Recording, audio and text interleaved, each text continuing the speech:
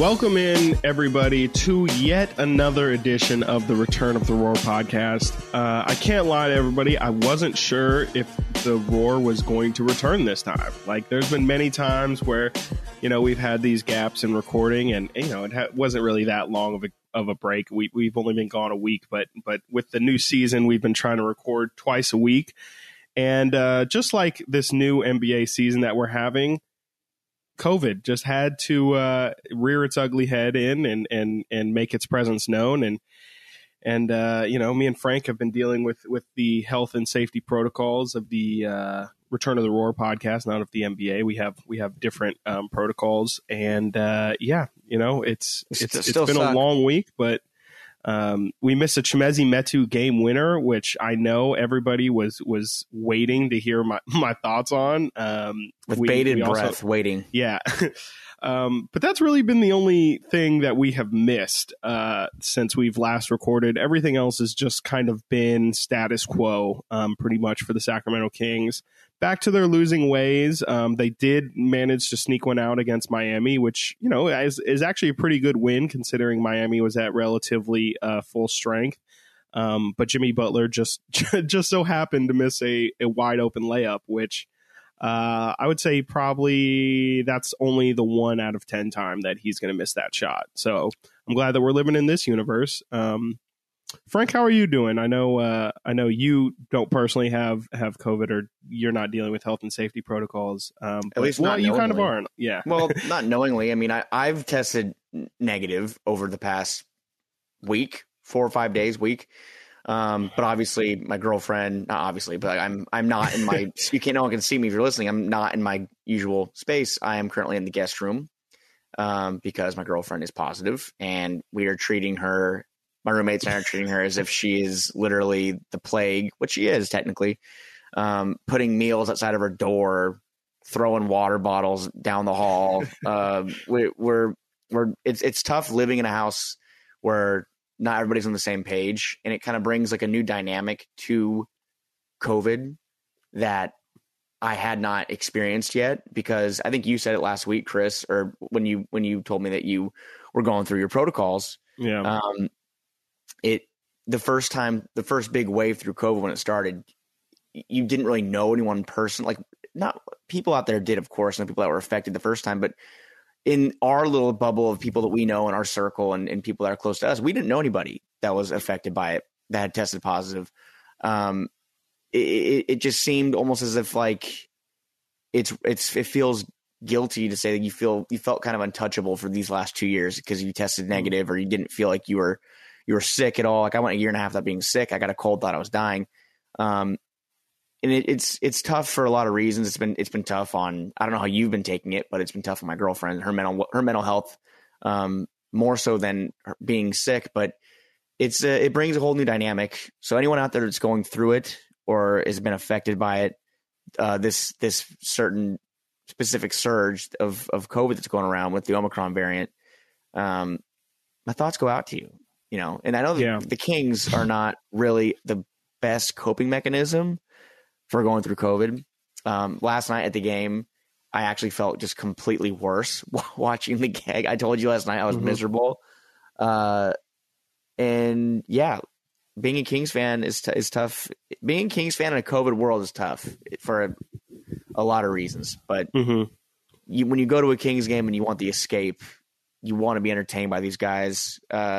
Like you said, it's business as usual for this team. It's I'm looking at their three losses in a row, 2 wins, and they've lost 3 or 4 again. They're a Chimezie Metu buzzer beater away from actually losing 4 or 5. So, if Jimmy Butler makes that lay-in or whatever, that little push shot that he took, and that game goes into overtime, we'll assume the Kings lost. There's your 5-game losing streak right there. Yeah, it's a make or miss league, for sure. Chimezie made his, Jimmy didn't, but yeah, it's a giveth and taketh, right? I mean, the NBA gods giveth. They gave us the Chimezie buzzer beater, which, granted, was a great moment. And we're going to talk about De'Aaron Fox a lot, but the pass that set up that shot was what, in my mind, made that possession. I think a year or 2 years ago, I don't know if De'Aaron really makes that pass. I think he kind of does a move I've been seeing a lot lately is his little step back 10, 12 footer which is really it's been really, really good lately. Last night he had a couple of those in the closing stretch of the game last night. But Chimezi's shot, great, loved the moment. The Miami game, it's just looking at these Kings wins after taking some of this time off. The losses and the wins kind of mesh together. Big plays late and they scrape out wins, or they completely just melt down and embarrass themselves. And we have seen that happen down the stretch of the Laker game. Granted, LeBron is arguably the greatest player of all time, and he went on a run. But the Hawks game, just you lose to a team that's missing unbelievably their team. I mean, Trae Young was literally, he's coming off a 56-point game. I think he's averaging like 32 points in his last 10 games. There's 30 points missing from this lineup. And I don't think John Collins didn't play either. Bogey obviously has been out.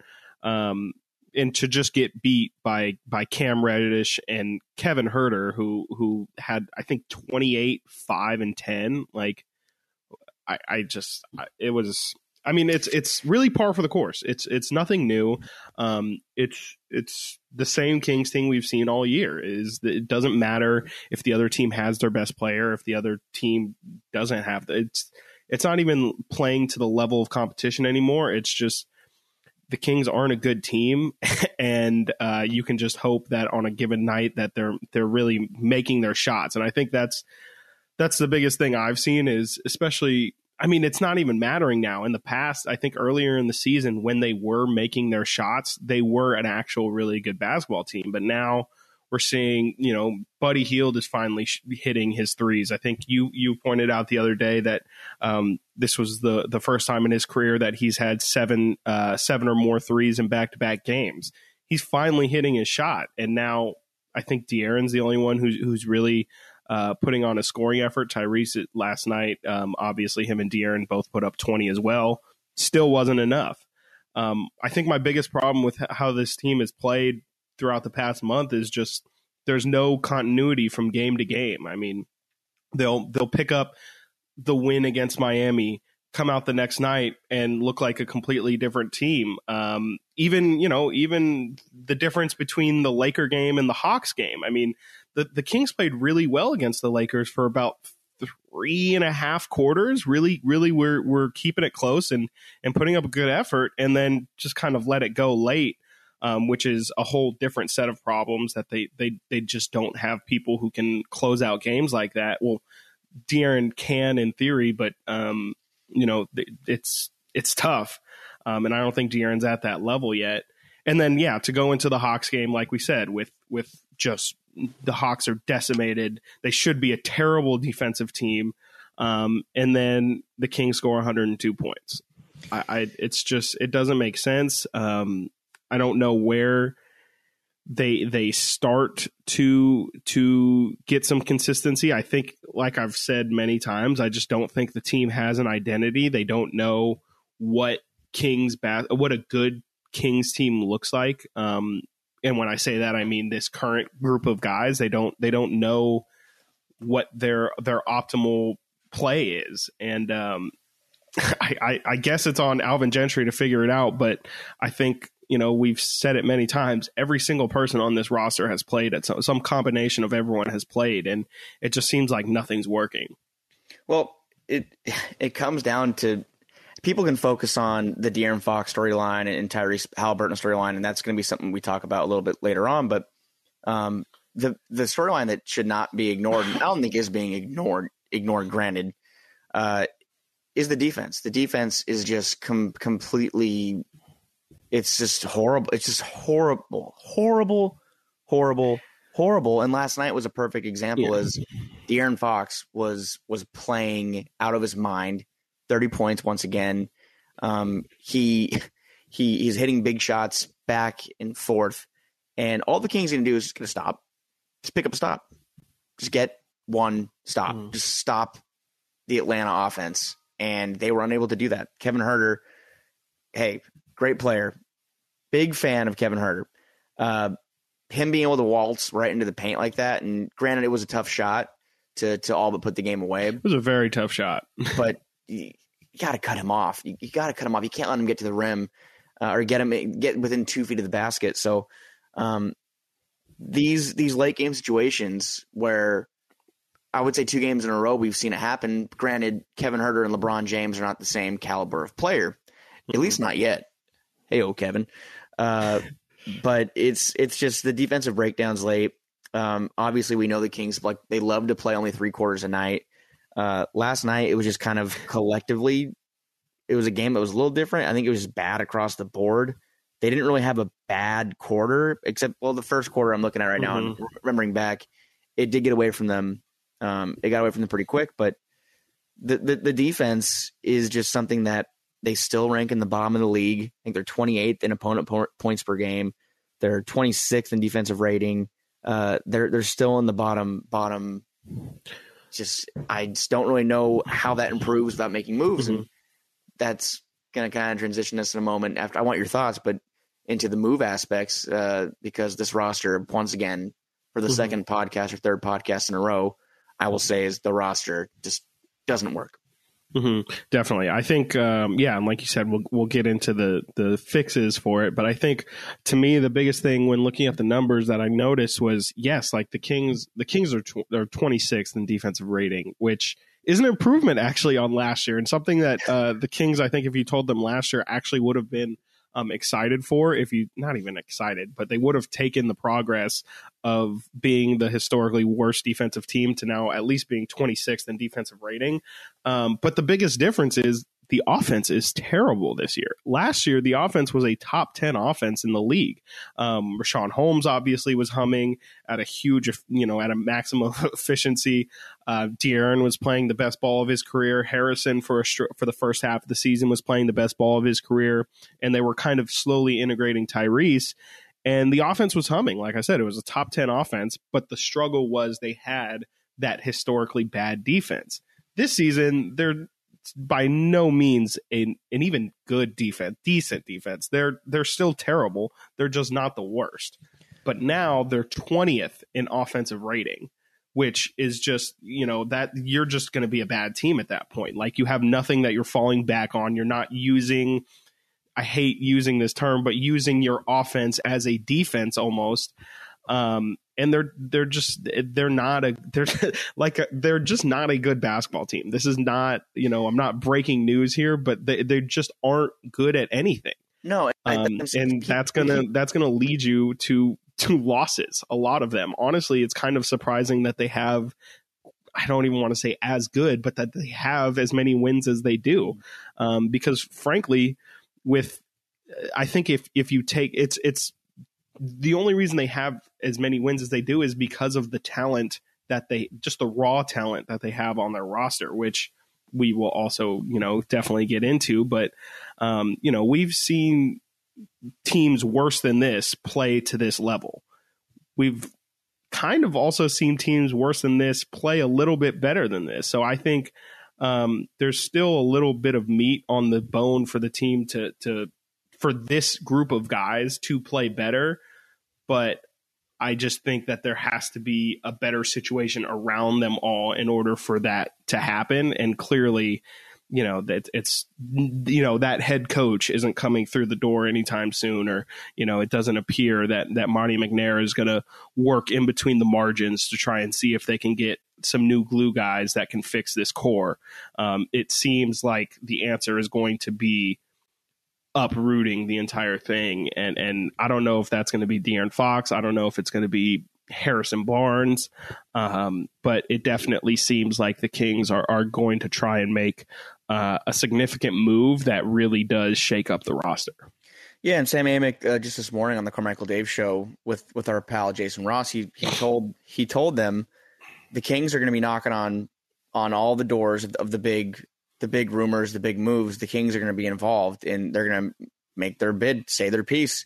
And it just, he mentioned that Buddy is someone that could have value out there, and Harrison Barnes could have some value, but the big guys that teams are going to want, it's De'Aaron Fox and Tyrese Halliburton. Mm-hmm. And to bring up Carmichael Dave once again, he made some news this week with his statement. CD. Had a baby. That was really fun to see people just I think that was our first ratioed tweet. We've had some ratioed tweets. Yeah, I'll say in a long time. We've had some ratioed tweets before that are not the best thing to have out there and get ratioed. But I believe the quote was that every day the Kings do not trade De'Aaron Fox, it's an indictment on the franchise. Is that the correct quote? I can't say if that's a direct quote, but yeah, pretty much it's an indictment on De'Aaron Fox's value. Okay. And on the front office.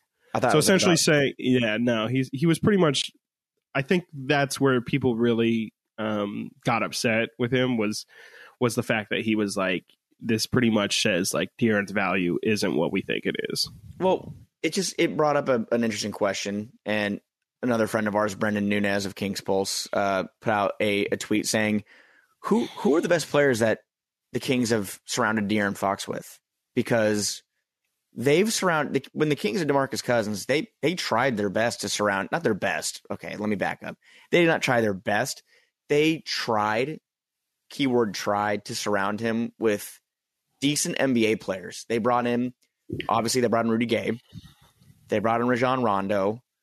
They got some decent role players in Marco Bellinelli, who was respected at the time, Kosta Koufos, who was a very good center in Memphis. They brought in these pieces that are veteran presences. As far as the Kings go, is that Corey Joseph for like the bench piece? Is that Alex Len? I mean, obviously, I'm looking at the roster right now. They traded for Tristan Thompson.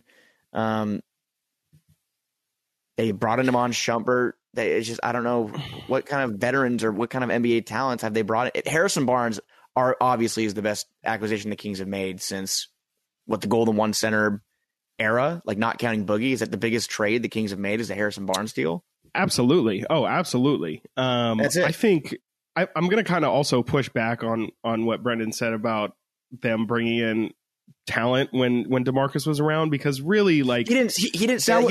He was asking the question. I don't want to make it people attack Brendan. Well, I'd like to slam on Brendan. Let me slam on Brendan real quick. No, he asked the question though, and I think the answers were those are the answers. What the best players that surrounded DeMarcus Cousins. I don't know if De'Aaron Fox hasn't gotten a Rudy Gay or a Rajon Rondo type. I mean, Tyrese Halliburton and Harrison Barnes, you can make an argument. Yeah, but I mean, not the same caliber.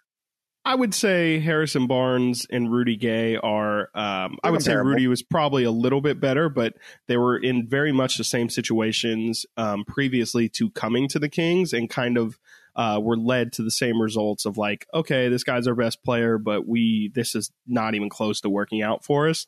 And you know, I hear the point. I think this team is a lot more talented than any of the teams DeMarcus ever had around him. You know,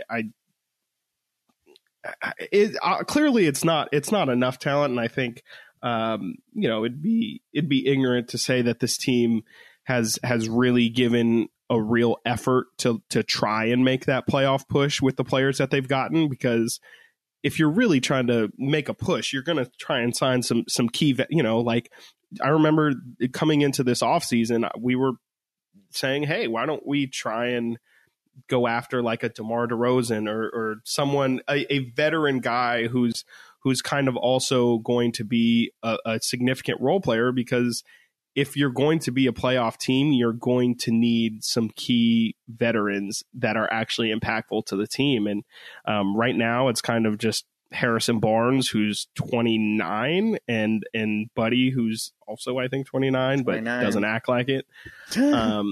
I just think, you know, the team around them right now isn't.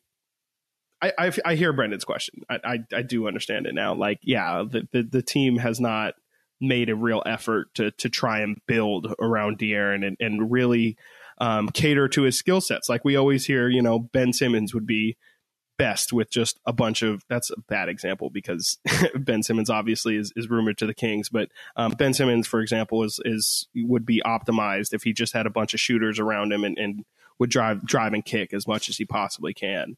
I wouldn't say the Kings at all have tried to build this roster thinking of, hey, like what can make De'Aaron Fox be best. I think actually saying that the only time they really did try and make that effort was with Dave Yeager when they were really trying to push the pace. The Amon Shumpert year, obviously, Willie Cauley-Stein was our center, I believe, at that point.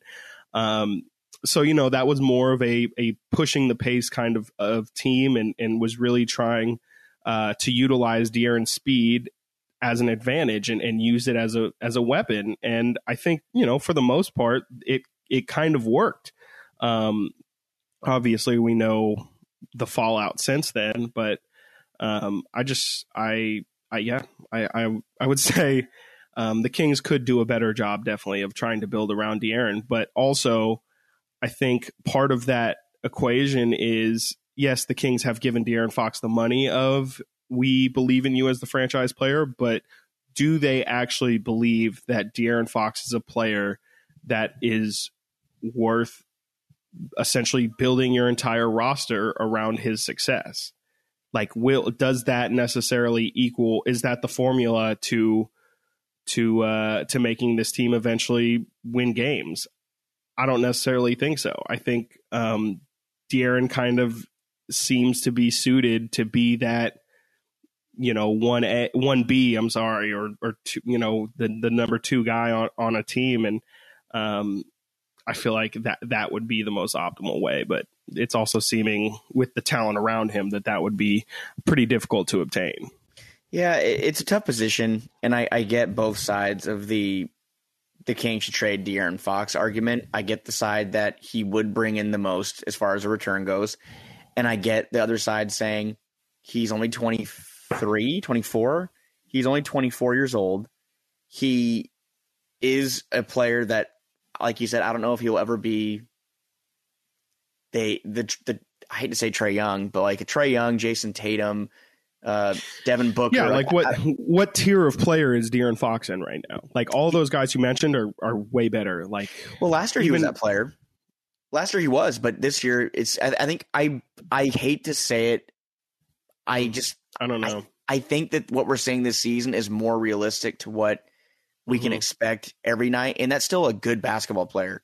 He's a very good basketball player. De'Aaron Fox he deserves the praise that he gets, but then again, he also deserves some of the criticisms as of late. The shooting needs to improve.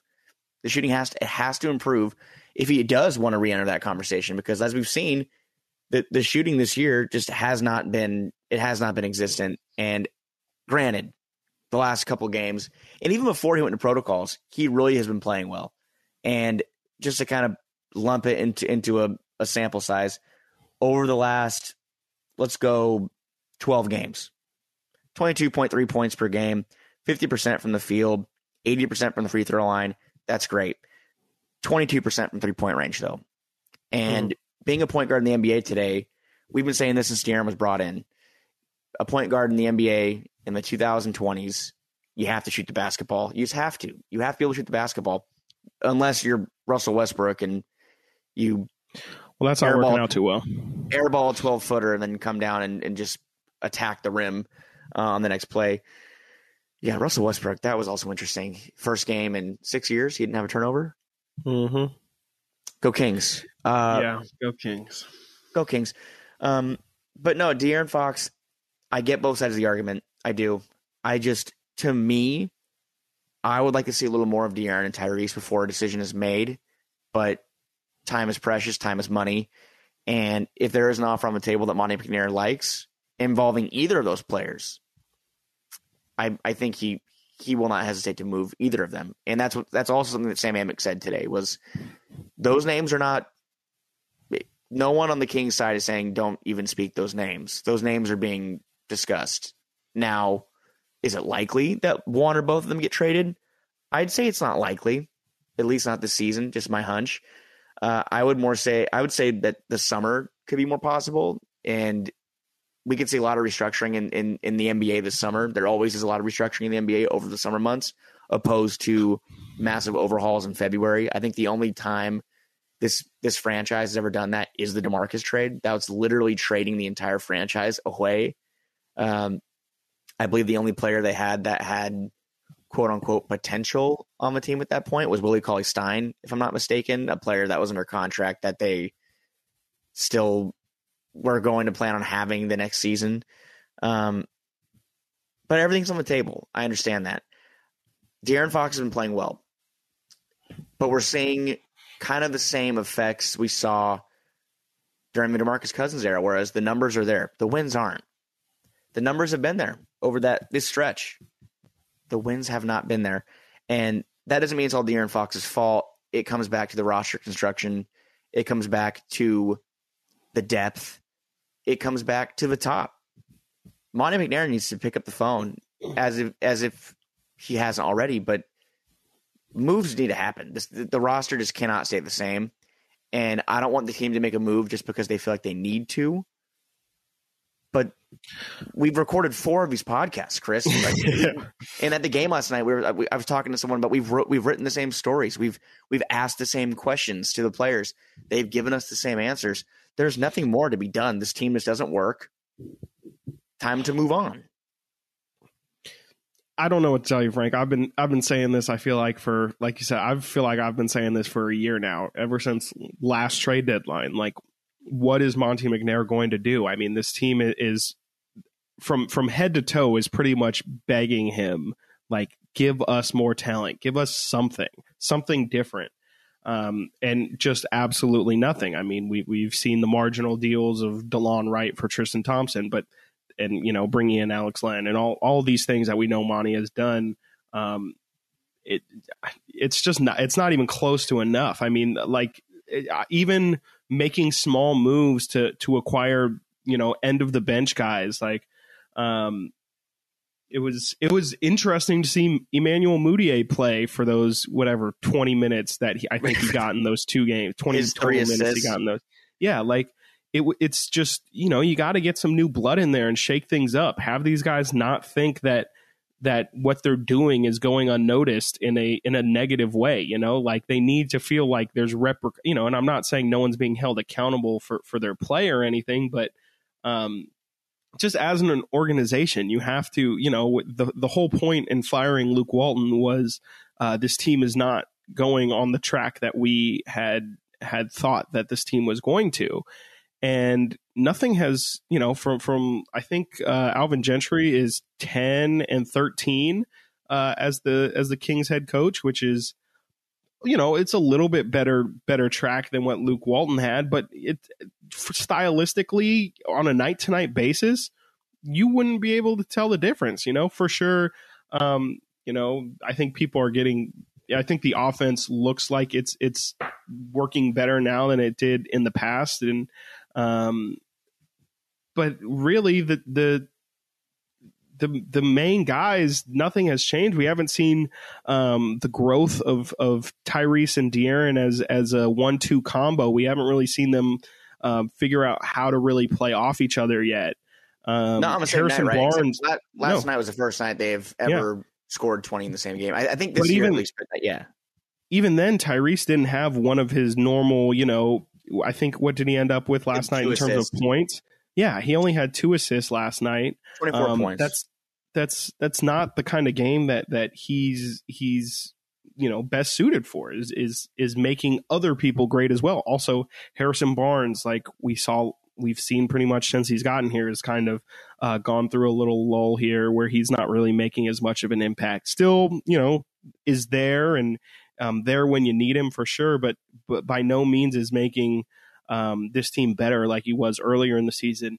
I think obviously with what's happened with Richaun Holmes the past couple weeks, and that I think Richaun, as we've seen, has been a very big piece of the Kings playing well. Usually Richaun is the most consistent guy on a night to night basis, the guy that you can at least know, like, oh, I'm going to get at least 10 and 8 out of Richaun tonight. And that's guaranteed. And that just hasn't been there. And instead we've gotten Chimezie Metu, who, obviously has his shooting struggles and just is, that changes the dynamic of the team. Marvin Bagley's getting more minutes and really hasn't been able to find consistency in his shot at all. Damian Jones has played well, but also is kind of, he gets what he's given.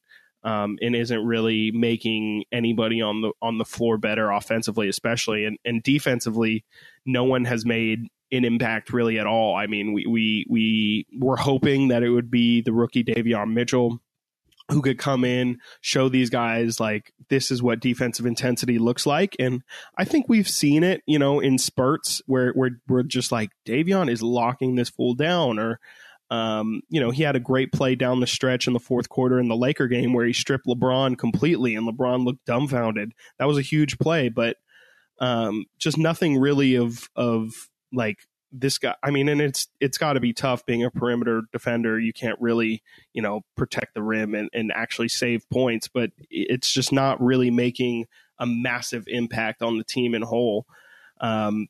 So yeah, I mean, this is again a long way of saying I don't think this current group of guys is going to cut it, and I think that can bring us to the conversation of what can these guys get us back if they're not giving us something on the court.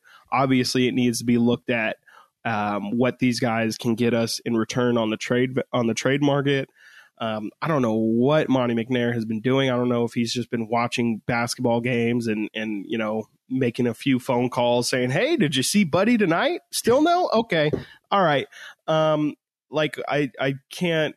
I don't know. So yeah, let me not go into that. But no, it is jarring. It's jarring that nothing's happened as far as the roster goes at this point. It's truly incredible to me. The season's halfway over. Tomorrow will be the 41st game of the season, and the roster's still completely intact. Kings, I believe this isn't really relevant, but the Kings, I think, have played the most games of anybody in the NBA. Yeah, I would not be surprised because I had a tweet typed out yesterday and I erased it because I just thought it sounds stupid, but it doesn't sound stupid when I say it out loud. It feels like they've played every day, and today we're talking about them, and it's not really a day off from them either. And I just feel like I haven't had many days where I've gotten to wake up and just enjoy my day. Just and then they have the Kings are first in games played. Yes, having a night watching Succession, which I'm getting into now. Thanks, Chris, for getting me into Succession. Loving it. And this team is just consuming me. And that's what you sign up for when you cover it. Like I love to cover the team. I've loved the Kings since I was a kid. I've worked for them. We all know that whole spiel, but this team is just draining, and it's incredible to me that no move has been made. And it makes me just wonder, either Monte McNair is going to be a genius and he's going to pull off a fantastic move and it'll be a classic good things come to those who wait story, or he's going to roll right through the deadline and not do anything. I think I can't imagine that's possible. I really can't. He hasn't made a significant move as a GM yet. It's just it's got to happen. And you know what the most frustrating thing, about that is that it doesn't, like, what should make me think that once Monte McNair does this Louvre of a trade, the most beautiful trade anyone has ever seen, and like you said, patience is the winner at the end of the day. But okay, he makes that move. That's the job ain't finished. Like, there are you can't just make this team is not one fix away from being good or great. No. There's a lot of things that need to happen in the margins, and I don't understand why we should be led to believe that, okay, like, once the seal is broken, he's just going to be making acquisition after acquisition after. Like, it's scary because it's like, all right, if it's taking you this long to make one move, and let's just hope that this one move is a big move, because I can't imagine what people are going to say if, in 2 weeks or something, it's like the Kings have finally made a trade. They've traded Alex Len and Tristan Thompson for Ken Birch. Like, I mean, that's obviously not franchise changing. Like, he's now put himself in a position, Monte McNair, where the move that he makes is going to be like, look at this. Like, this is the thing that I've been working on for this entire time. But he's got to do more things after that. And the fact that he's taken this long to make this big old move, it just doesn't inspire confidence that, the next move is going to be made when it needs to be made, which is also a key, is like timing. Like, I have a question. Just let this team sink. Are the Sacramento Kings a better or worse team since Monte McNair took over?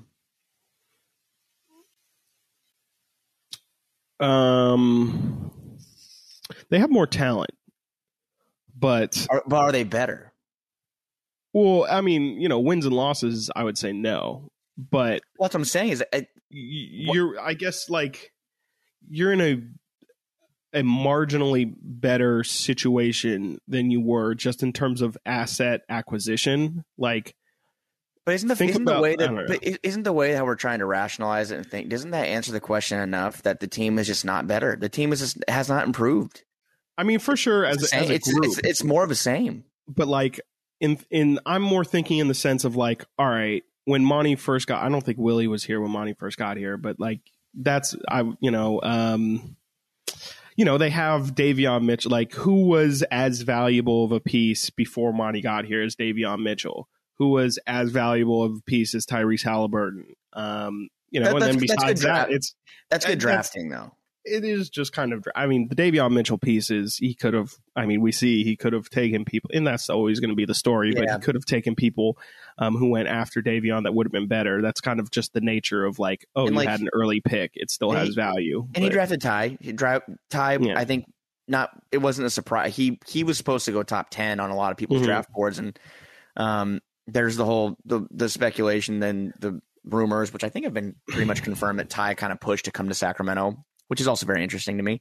But I'm just looking at I'm looking at Vladdy's last roster, and it was Trevor. So like the team that it's tough though, because I'm completely ignoring the bogey piece of it, where it's like, I'm pretty sure bogey Ty. I think Ty probably has more value, but it's probably just has to do with age. At this point, for sure. He's more athletic. Yeah. He's more athletic. I think he's a better shooter than Bogey. Mm-hmm. I think Bogey, his play style is it's pretty unique. It's a little slower. But no, my kind point of comes down to like, is Bjelica a bigger piece than Davion Mitchell? Bjelica was balling. That's why I mean, like, I think Nemanja might be more. I mean, we'll see how Davion's future impacts the team, but I would say, Nemanja had a pretty big impact on how that team was able to function. I mean, his ability to stretch the floor was massive for that team. I don't know. It's tough. It's definitely a good question. All this to say, the book is still open on Monte McNair, but it's been 2 years almost. Well, right now the problem is the book is open, but like the first 20 pages are just blank. Yeah, I'm getting into it. I'm just like, this is kind of boring. I don't know if I like this book. I'm kind of I might maybe like, I don't know, watch Netflix or something. I'm kind of not really feeling like reading today. And I don't feel like reading today. I'm ready to move on, and I hope the book gets better. But I asked that question, and I ask you out there, what you think. Do you think that the Sacramento Kings are a better team since Monte McNair has taken over? And that just kind of leads us to kind of end. I mean, there's only so much we can get into just as far as this team goes. I'm doing a battery check real quick. I just make sure how much time we have here. I have 30%. We have time. We're good on time. So cool. I'll ask you, Chris, as I look here at the Sacramento Kings roster, who has value? Like, who actually has value? Because we know De'Aaron Fox's value. We know Tyrese Halliburton's value. But who on the roster? And I don't know if you have the roster out in front of you. I do. I'd say let's put it in like 2 tiers or 3 tiers. 1, definitely has value. 2, maybe depends on the team need. And 3, absolutely nothing. Okay. Let's start with who does have value. Who has just undeniable, like, we'll say 20 of the 30 NBA teams would love to have this player, or would take this player with their current all encompassing financial situation, age, everything, how they're playing, total thing. I know for a fact Harrison Barnes has value. I know that the Kings can shop Harrison Barnes around and realistically expect to get a low-level starter in return, maybe like a younger, the money doesn't work out, but like if the Kings were to swap Barnes for Kuzma or something, like that would make sense, where it's like Harrison Barnes is probably a more polished player than Kyle Kuzma, but you have the upside and just the one-for-one talent. But obviously if the Kings were to try and trade Harrison, I think it would probably be as like a soup. He's the thing that I think Harrison is best suited for is what I would call a super sweetener, where it's like if you get him in the trade, it's like a mid first round pick, probably, where it's a late lottery round pick. I think if you were to package Tyrese and Harrison for something, for example, I think that could get you something. That's a block. Exactly. Yeah, that's like that would be a blockbuster. A return of Tyrese, Harrison, and if you wanted to get crazy and throw a first in there, I think that could get you a superstar. That can get you whatever you want. I think. That gets you. What for what's available.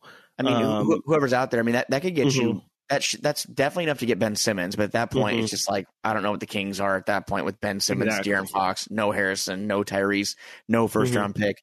It's a lot to give up, but those two in particular could get you a lot. Now, Harrison Barnes, I agree, has value. We know he has value. He has a year control left.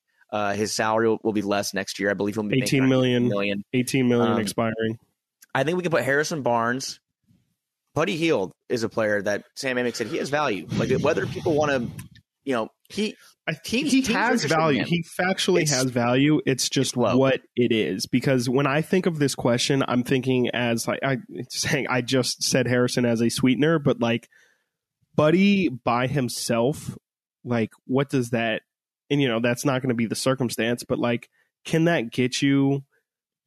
I don't even know what that get. Like, what do people view? Obviously, Buddy is a shooter, but do people view him as like, oh, this is a guy that can really, we're willing to give up something really? I mean, that's the question is if Buddy Hield by himself can actually get some form of return of that, like Buddy Hield as the face of the trade, what does that, face of the trade for the Kings, like could he get something of better return? From a money standpoint, Buddy is making $23 million this year, which is a big pill to swallow. If you wanted to trade someone for him straight up, players that are making the same as him, Gary Harris is making $20 million. Holy hell! We think the Buddy contract is bad. Also, never mind. Go ahead. No, I'm just saying. Eric Gordon, Bogdan Bogdanovic is making 18. That's not happening. Terry Rozier. It's just a Buddy trade. It's probably going to be a couple of contracts that the Kings aren't going to be fantastically, I don't think that's even a word, greatly enthused about receiving. I do think that Buddy Hield, if he gets moved, it could be like a salary dump situation for a team that's just looking to unload. But he has value. But is that what the Kings should look for? Like in trying to get rid of him? Should they try and use him as a salary dump? Should they try and use him as a sweetener on a trade? Should they try and use Buddy should they try and convince somebody that Buddy is enough of a piece? Because we obviously throw out all the time the Buddy and Marvin combination. Like what is that really getting anybody? Besides a lot, that's like $35 million in cap space. I don't know what it is that Buddy Hield's return is. Like, I don't think Buddy Hield could get you anything that you feel like would, significantly improve your team. No, you're not going to get a difference maker for Buddy Hield alone. It's going to be a package. It would take Buddy Hield and Davion Mitchell and a fur. It'd take a package of some kind. He's a package guy. Which I guess you can kind of say the same about Rashawn Holmes, who just kind of isn't talked about at all in terms of being traded. I don't know if he can be traded. Isn't there like some kind of rule that he can't be traded until March? December 15th. I thought. Oh, was it December 15th? Yeah.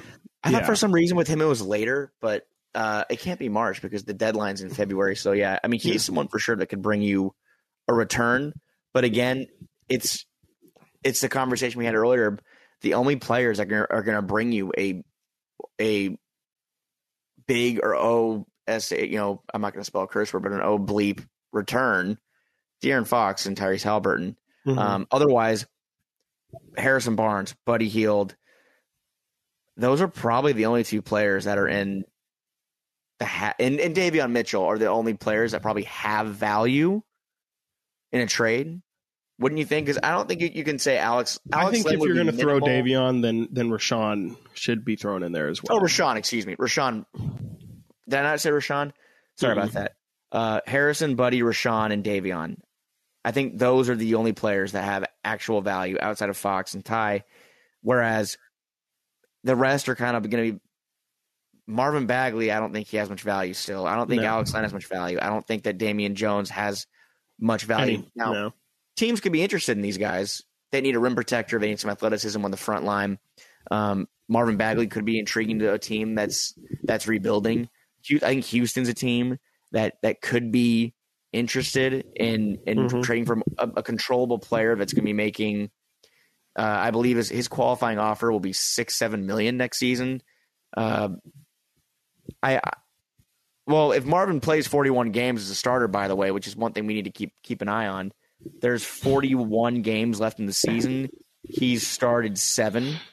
So if he starts 34 more games, his qualifying offer goes to $14 million. And Chris is shaking his head. And that's the same thing that I was talking to some guys last night about. It's not happening. If he stays in the Kings, start number 39, he'll be on the bench. Or start 40, he'll be on the bench. Which is messed up. But I digress. That's it, though. I don't think that's happening. Yeah. Do you think anybody else on the team has value in a trade? Because as we get closer, we're in January. We're a month away. I think we can kind of just say De'Aaron Fox. I think Tristan Thompson has value as like an expiring contract. I think he's making $10 million. Like, I don't necessarily think like the player Tristan Thompson has much value, but I think you could definitely use his contract as a nice, expiring contract. He's fresh too. He's not playing very much, and I think a team that is in the playoff race, which again, I think the last segment we can kind of shift to in a second here are the standings as my laptop gets to 20%. Tristan Thompson, for sure, a team that needs depth. A team that needs depth and needs help in the middle. Why not? I think it's really just for the expiring piece of it. I mean, I know that this offseason doesn't have a lot of like really big name free agents. I'm pretty sure Zach LaVine is the only really big name that's going to be out there.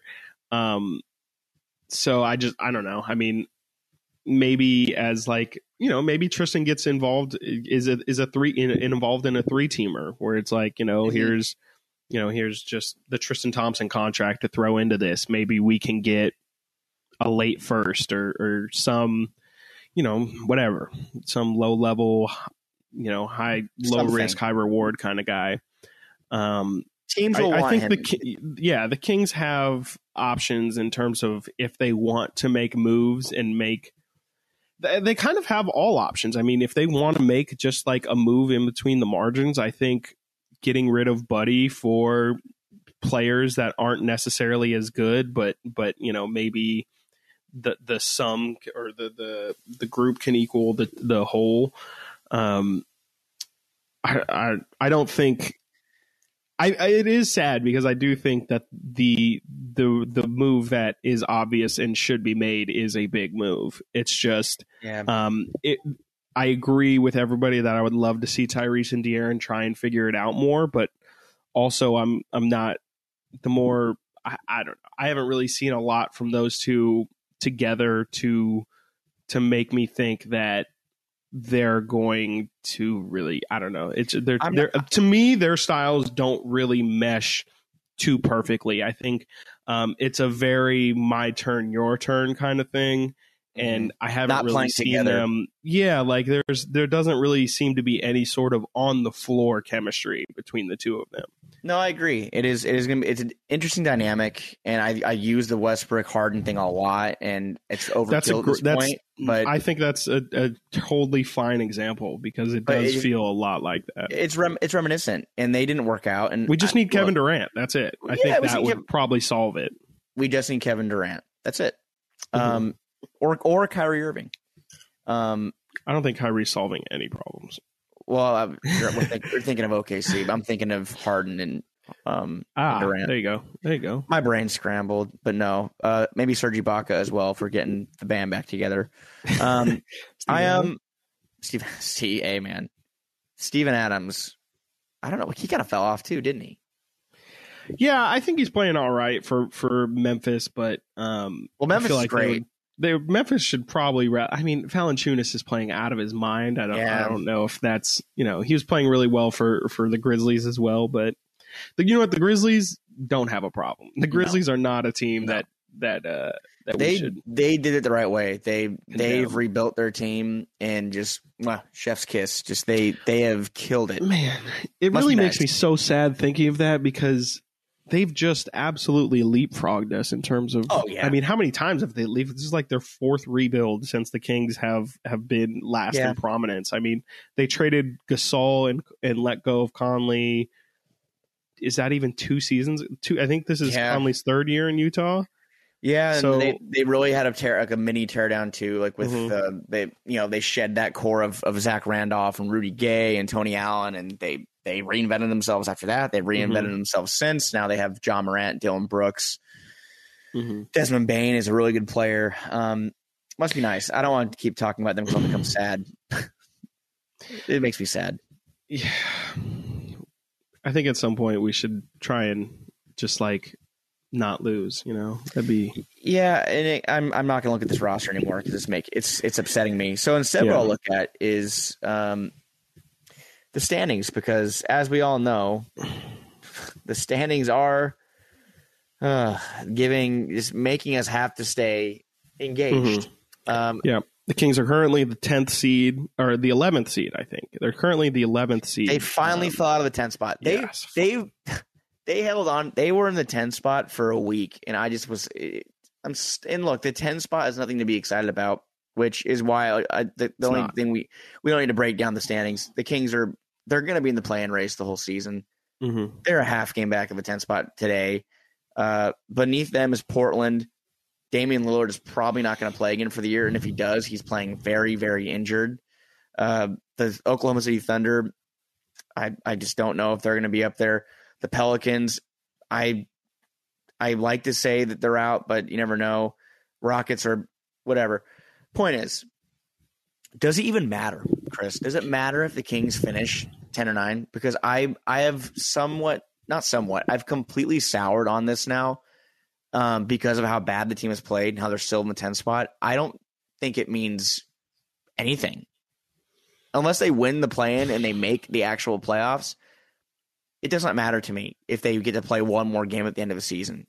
That should not be what the goal is. And I hope it's not for Monte McNair in the front office. That should not be the goal, to say, hey, we get to play one more game and hang our hats on it and say, well, at least we get to play a meaningful game. Okay, you're on pace to win 32 games. And you're going to play one game and get waxed by the Timberwolves on the road if that's what it holds. Like, what? I just don't really see what the goal is, and I hope that this is not it. No, I definitely hope not, but it definitely seems everything that has gone on this season seems to lead us to believe that is the case, is that they're just really hoping for even the shot of making the playoffs, which I've been on record as saying even the 8 seed, that's not something you should strive for. That is something that you should settle for. And if you get it, for sure, at least you're there and get an opportunity. But with the 10 seed, it feels like, they're just, they feel like that feeling for the 10 seed where it's like, we're aiming for higher. We're aiming for 7, I think, if I had to guess, and a realistic guess. They're probably telling themselves all the time, hey, we're a 5-game win streak away from being in contention for the 7 seed, this thing's not over. They're not wrong though. They're not wrong. No, they're not wrong at all. They are. This team is too talented, or is talented enough to eventually, if they figure it, if they can somehow magically wake up one morning and be like, "Oh, okay, yeah, that's what we're supposed to do to win." They have the talent on the roster to figure it out. That's why it's frustrating, Chris. De'Aaron Fox, Tyrese Halliburton, Harrison Barnes. This is the most frustrating season I can remember. by far. Like, because, I think because the players are good and they're just not winning games. And granted, we talk about the roster just does not work, and I can accept that. That's fine, but it doesn't mean I can't be upset about the fact that this team has good players. Yeah, it just does. I mean, like it's got multiple people. I mean, our entire starting five, with the exception of maybe Marvin Bagley. But if you throw, we have 5 guys that we named that have value to most NBA rosters. Not every team can say that. The Spurs don't have. Obviously, the Spurs have a legendary head coach, and that's a big part of why they're even able to float at where they are. But there's teams that don't even have 3 guys that other teams would take. There's not a lot of those teams, but and that's again, like, a really good team is going to have 7 or 8 guys that everybody wants. But this team is good enough to compete where in the range that they are. It's just eventually getting there, and it can definitely happen.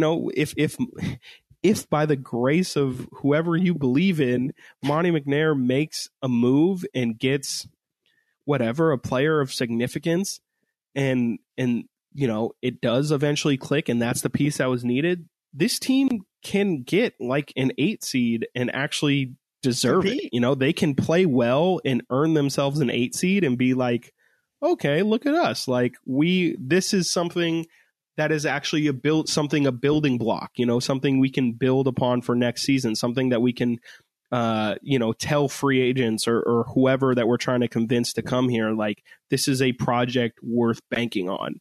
Right now, they're just continually, season after season, proving why this is basketball hell, and like why this place isn't somewhere that you want to develop your talent. I've completely spiraled off of the standings, but it's frustrating because this, like you said, I mean, this team is, if they get the 10 seed, like, they could, in theory, I mean, Minnesota's not world beaters. Minnesota's probably saying the same thing about us, but like, for sure, the Kings can beat the Timberwolves. That is not even close to out of the question. Oh, of course not. Then they would have to play, as it stands right now, the loser of Clippers Denver. Let's assume that's the Clippers. The Kings have beaten the Clippers twice this year. Yeah. 3 times. Hey, like, we've been dragging. It's not the out Kings. of the question for them to be the 8 seed come playoff time and slip into the playoffs. But if that's the case, is, like you said though, is, even if that is the case, is that how you want? Like, yeah, it's a great 2 games. I'm sure fans would obviously go crazy and be like, okay, that was kind of fun for us to win that tournament and get into the playoffs. But again, you're then just going to get waxed by the Warriors.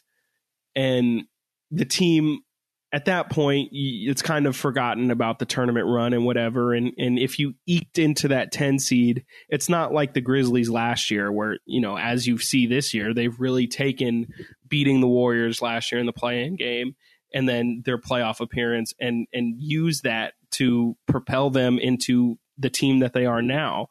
The Kings slipping into the 10 spot and then hopefully beating 2 teams that also aren't very good just to get killed by the Warriors. I don't know. Maybe when we're in that world, I'll feel different. But to me, for now on the outside, that just doesn't feel like something that you should strive for.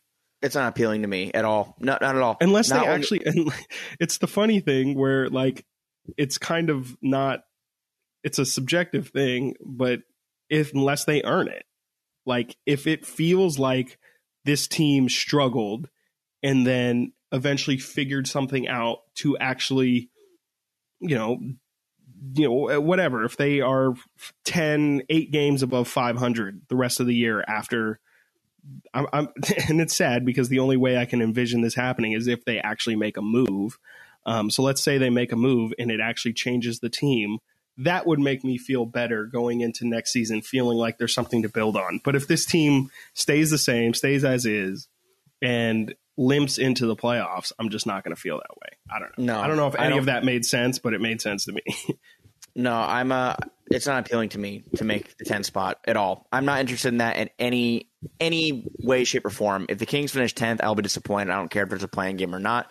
I'll talk myself into being excited about it, but finishing 10th and winning 32, 33 games is not going to do it for me. And there's still 41 games left to go this season. They're 4 games out of the 7th spot. I want the 7th spot. And I don't care if it sounds unrealistic or if it sounds crazy to say that for a team that hasn't finished above 10th or 9th in 16 years in the standings. But I'm at a point where I'm demanding effort, and I'd like effort.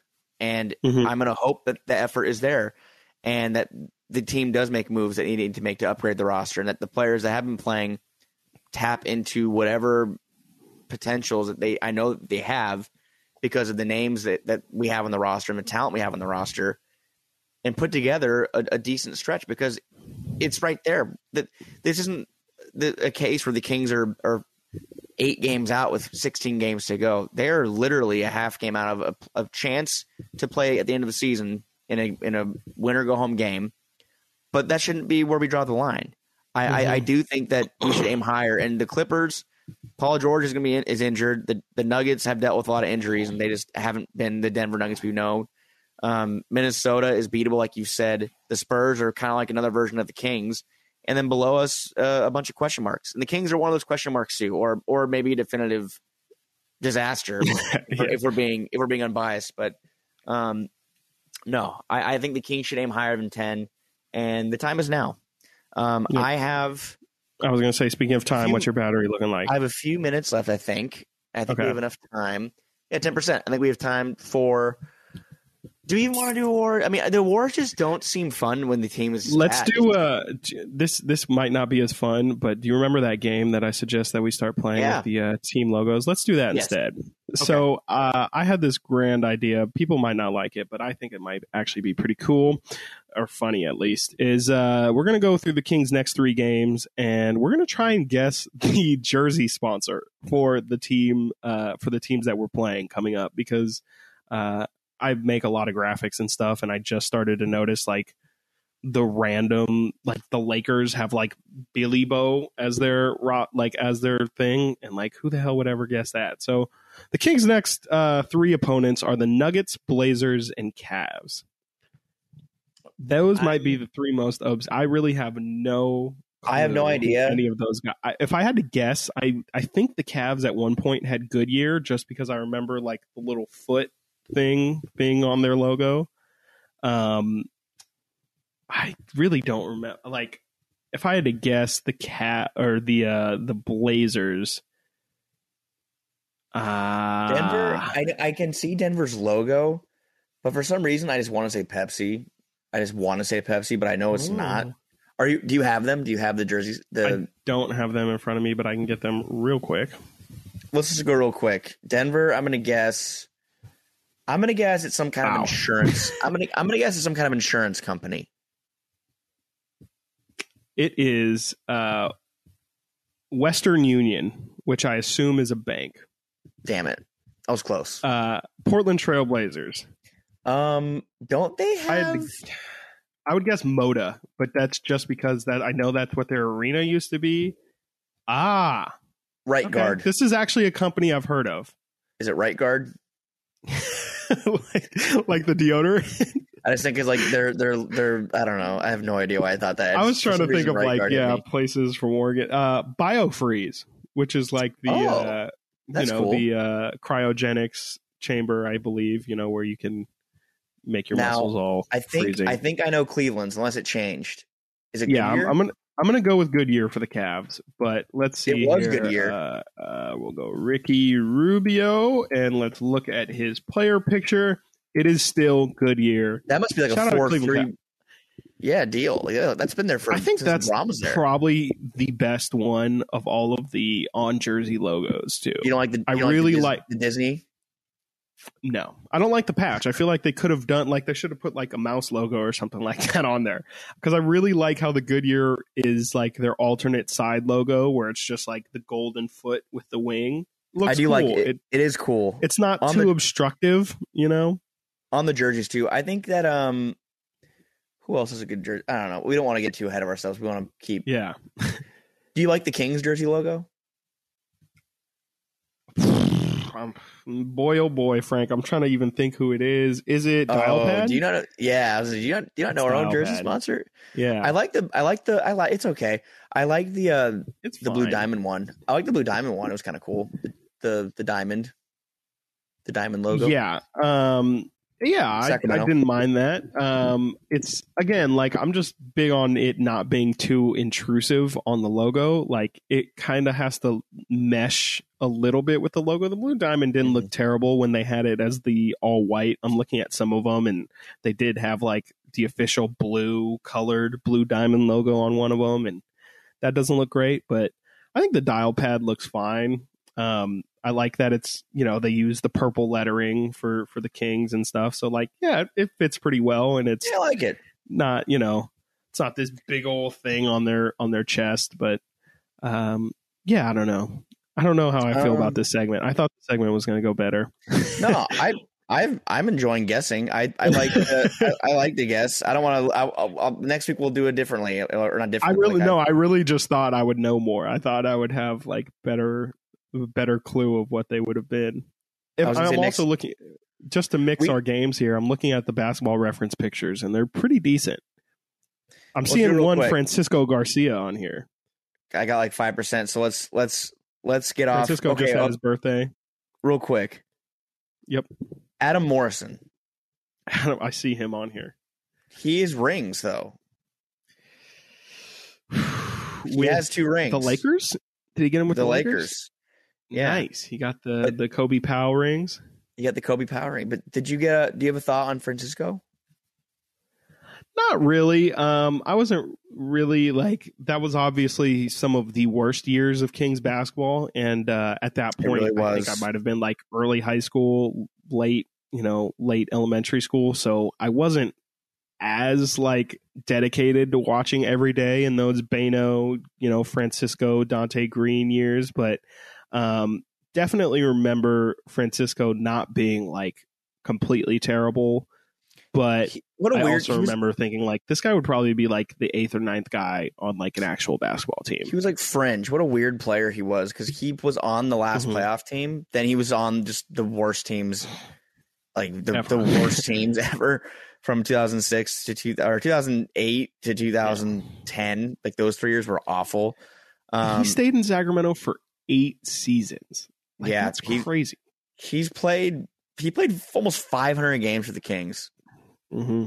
That's got to be up there on the ranks, but I do have less than 5%. But do you have any closing thoughts?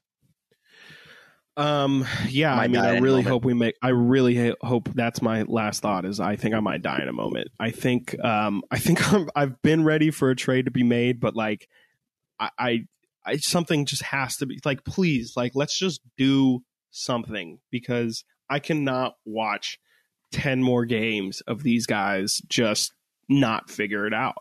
Gotta break the cycle. That's a perfect way of putting it, because it is just an endless cycle of like mediocrity, not even below mediocrity. Like they're putting on a masterclass of just how to not figure it out. Like it is really amazing that because the funny thing is too, this group of guys has played together for a good amount of time. This is their 3rd season with Fox and Barnes and Heald and Rashawn, I think, as well. Like, these guys have played together. They should know each other's tendencies, know what everyone's good at, how to cover for each other's weaknesses and highlight each other's strengths. And there's just none of that. There's no cohesion of the roster from head to toe. And it doesn't feel like a team. It feels like who's going to have a big night? Who's going to have a big night tonight is kind of where we're at tonight. Buddy has a big night one night. Harrison has been kind of quiet, but he's capable of having a big night. De'Aaron's been having the big nights lately. Damian Jones had his moment. It's just they need to play as a team together. Think Utah's model. Every night, those guys do what they do best. Donovan Mitchell, Jingles, down the line, Jordan Clarkson, Rudy Gobert. Everyone does their job, and they do it well. And the Kings need to kind of find that combination. So let's hope they can find that. Become the Utah Jazz. That's super easy to become the Utah Jazz. Yeah, just do it overnight. Be the Jazz and be the Grizzlies. That's all we ask. Just, easy. And if you can, try and be the Warriors, but I don't want to ask too much. That's attainable. Yeah. For myself, for Frankie Cardicelli, for Frankie's dying computer, this has been Return of the Roar podcast. Thank you so much for listening, and we will be back probably next Tuesday. So be on the lookout for a podcast then. Lock it in. And hopefully there's a Dre by then. Bye.